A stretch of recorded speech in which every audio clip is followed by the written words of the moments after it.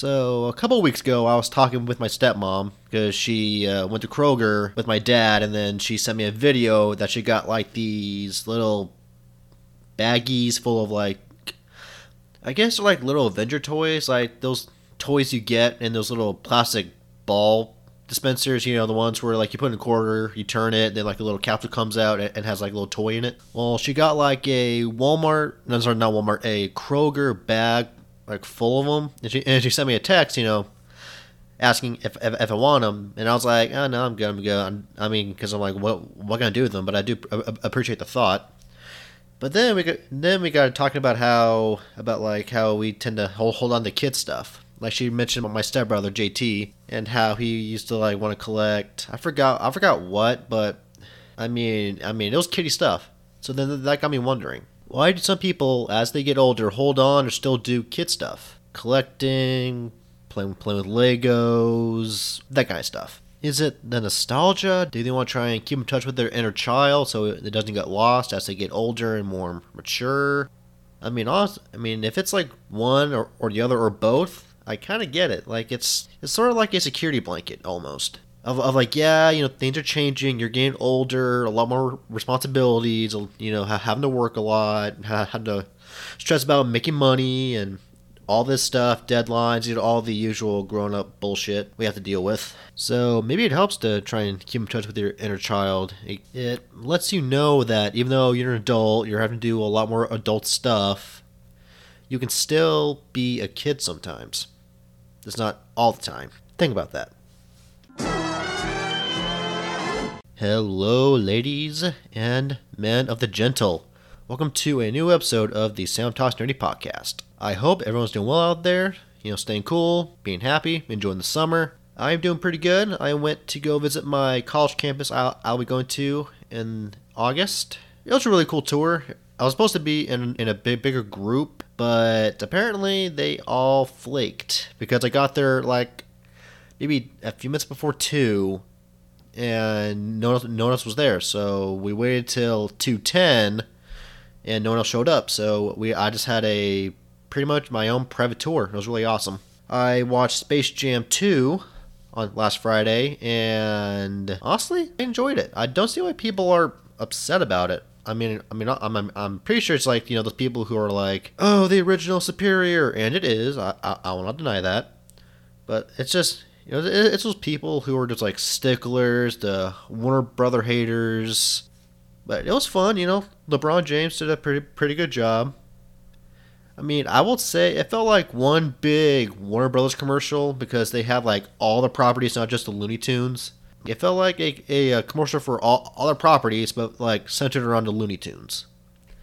Which I kind of get because the Looney Tunes haven't really been at the forefront for a long time, so they probably were worried that they can't really carry their own movie.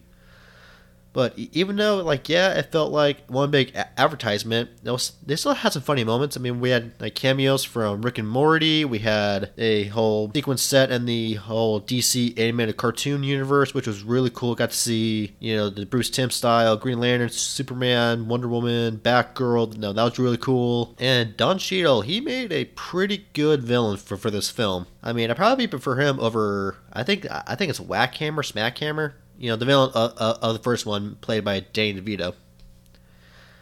But honestly, I don't see why people don't like it. Yes, it has its problems, but it's not awful. People calling it like an abomination, a catastrophe, but I'm like, clearly they haven't seen something like Cats or Catwoman with Halle Berry. Come on, there are a lot worse movies out there than Space Jam 2. For crying out loud, people. Anyways. So last week I did a Comic 101 over at Yana Belova. So this week I'm going to talk about my thoughts on the Black Widow movie. I would have done it last week, but I kind of want to give me some time to gather my thoughts and truly find out how I feel about the movie. And plus, I didn't want to spoil it for anybody, so I gave it, a couple weeks or so. But with that said and done, let's get into it. So, let me start with my overall thoughts. I enjoyed it. I've seen people say it was bland, boring, but I honestly was invested the whole time. Even though I knew we all knew what was going to happen, she was going to reunite with her fake spy family, stop the threat, and then set up her going off to find Captain America and all the stuff that leads to her in Infinity War. However, even though I enjoyed it, I also think it's definitely not one of the best movies the whole Marvel Cinematic Universe has to offer. Anyways, let's get deeper into my actual thoughts on the films, and let's start with my positives.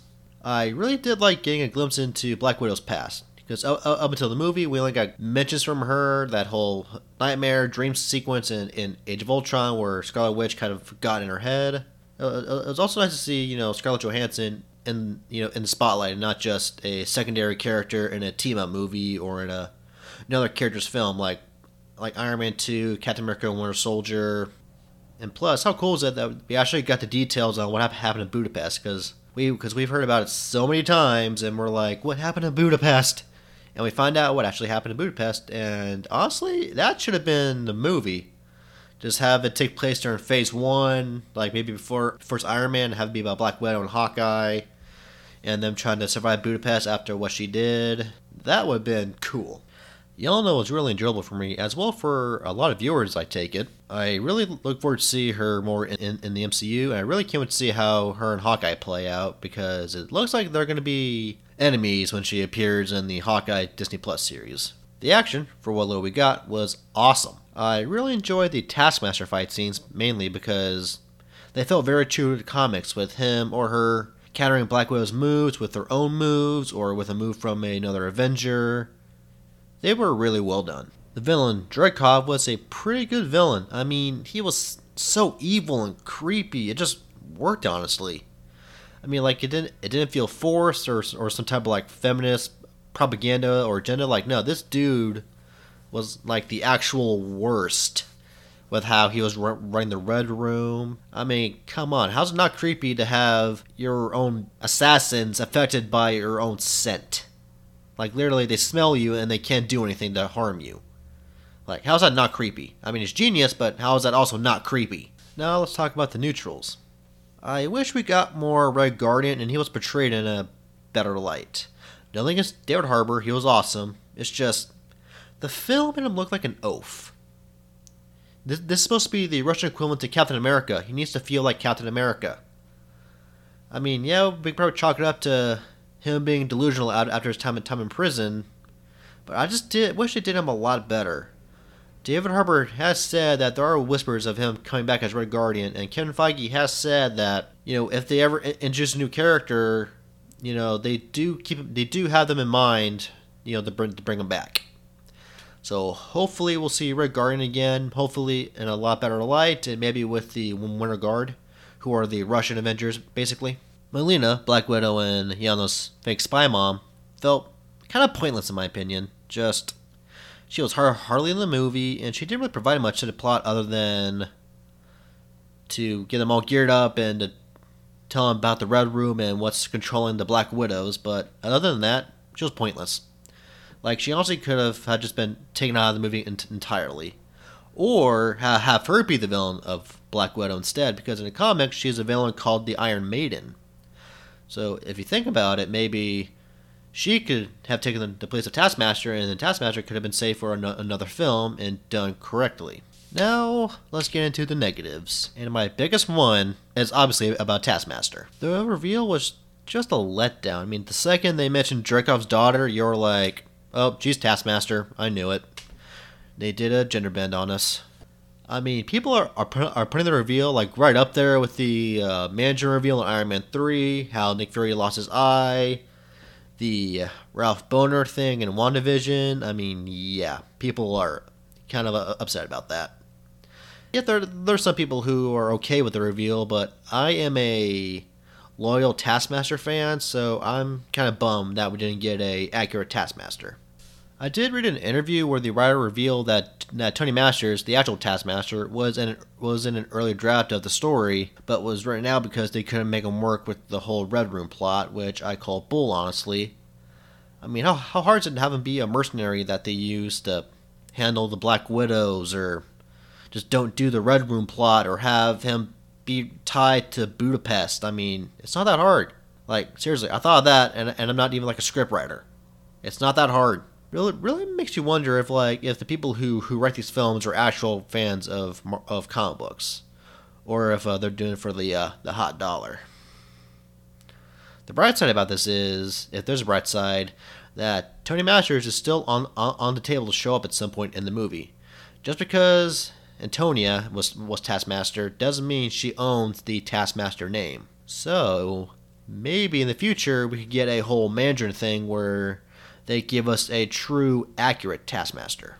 And lastly, the film just felt oddly placed. I mean, it's after Civil War, but it's released after Endgame, when she died. I mean, was it all set up Yelena and Hawkeye and what's her name from Falcon and Winter Soldier's doing? I mean, honestly, if they released it after Civil War and then show that end credit scene of Yelena at Natasha's grave, that would have been like a cool little whole oh man, how'd she die? What happened between her leaving to go find Captain America and Yelena visiting her grave? I mean, that would have been an awesome way to execute the movie. Now, with all this said, is this a mandatory watch?